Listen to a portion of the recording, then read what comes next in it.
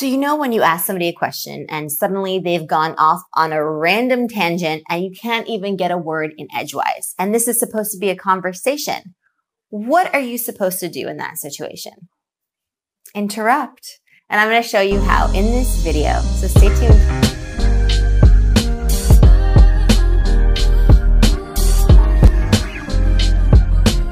What's up, Explorers? Today we're talking about how to politely interrupt someone so that you can get the conversation back on track and prevent them from going off on a tangent. Because there's nothing worse than trying to engage in a conversation and not being able to because somebody is just doing all the talking, in which case it's not a back and forth conversation, right? But the other thing is that if you're in a meeting, let's say, and you really need to talk about the items on your agenda and you're suddenly way off topic, way off track, that's going to be a huge time sink and you're not going to want to have this person in the meeting again because they're just going to go off on another tangent. So what do you do in this case? You are going to interrupt politely. But what does that mean? Well, I'm going to show you how with an amazing strategy, and it's all about being able to interrupt in a nice way, and you'll be able to get the conversation back on track. Let's look at an example.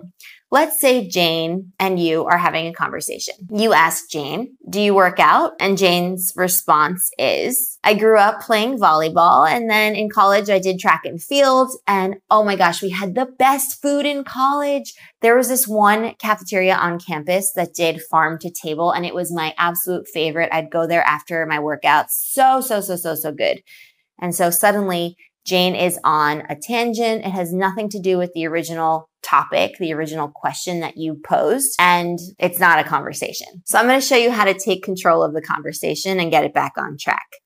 You do this by validating the most recent point and then saying, so back to my original question, the original topic we were on.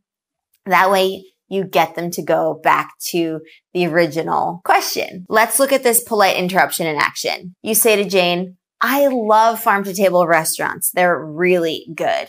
So back to my original question. So back to working out. What workouts do you do, Jane? How amazing is that? This way you did not offend Jane and you signaled to her in a very polite, very nice way that we actually were talking about something else before you took it in another direction. And I want to actually talk about your workouts because that's why I asked you in the first place, right? So this is a really, really good strategy to use anytime you see the conversation going in a different direction than planned.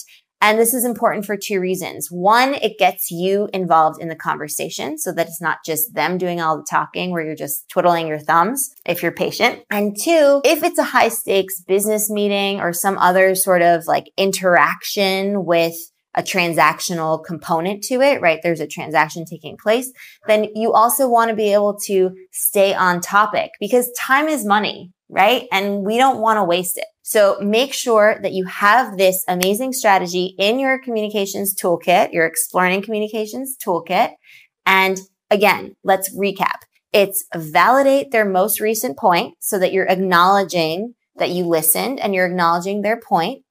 And the second thing you do is so back to either your original question or the topic at hand. That way, you're making sure that you are on track and you are ready to go. All right, Explorers, that's a wrap on this video. I hope that you enjoyed it. If you did, give it a like. It really means so much to us and it really supports our channel. And if you haven't done so already, subscribe to join our tribe so you can get all the communication videos helping you to upgrade your life with better communication. I will see you in the next video. Happy exploring!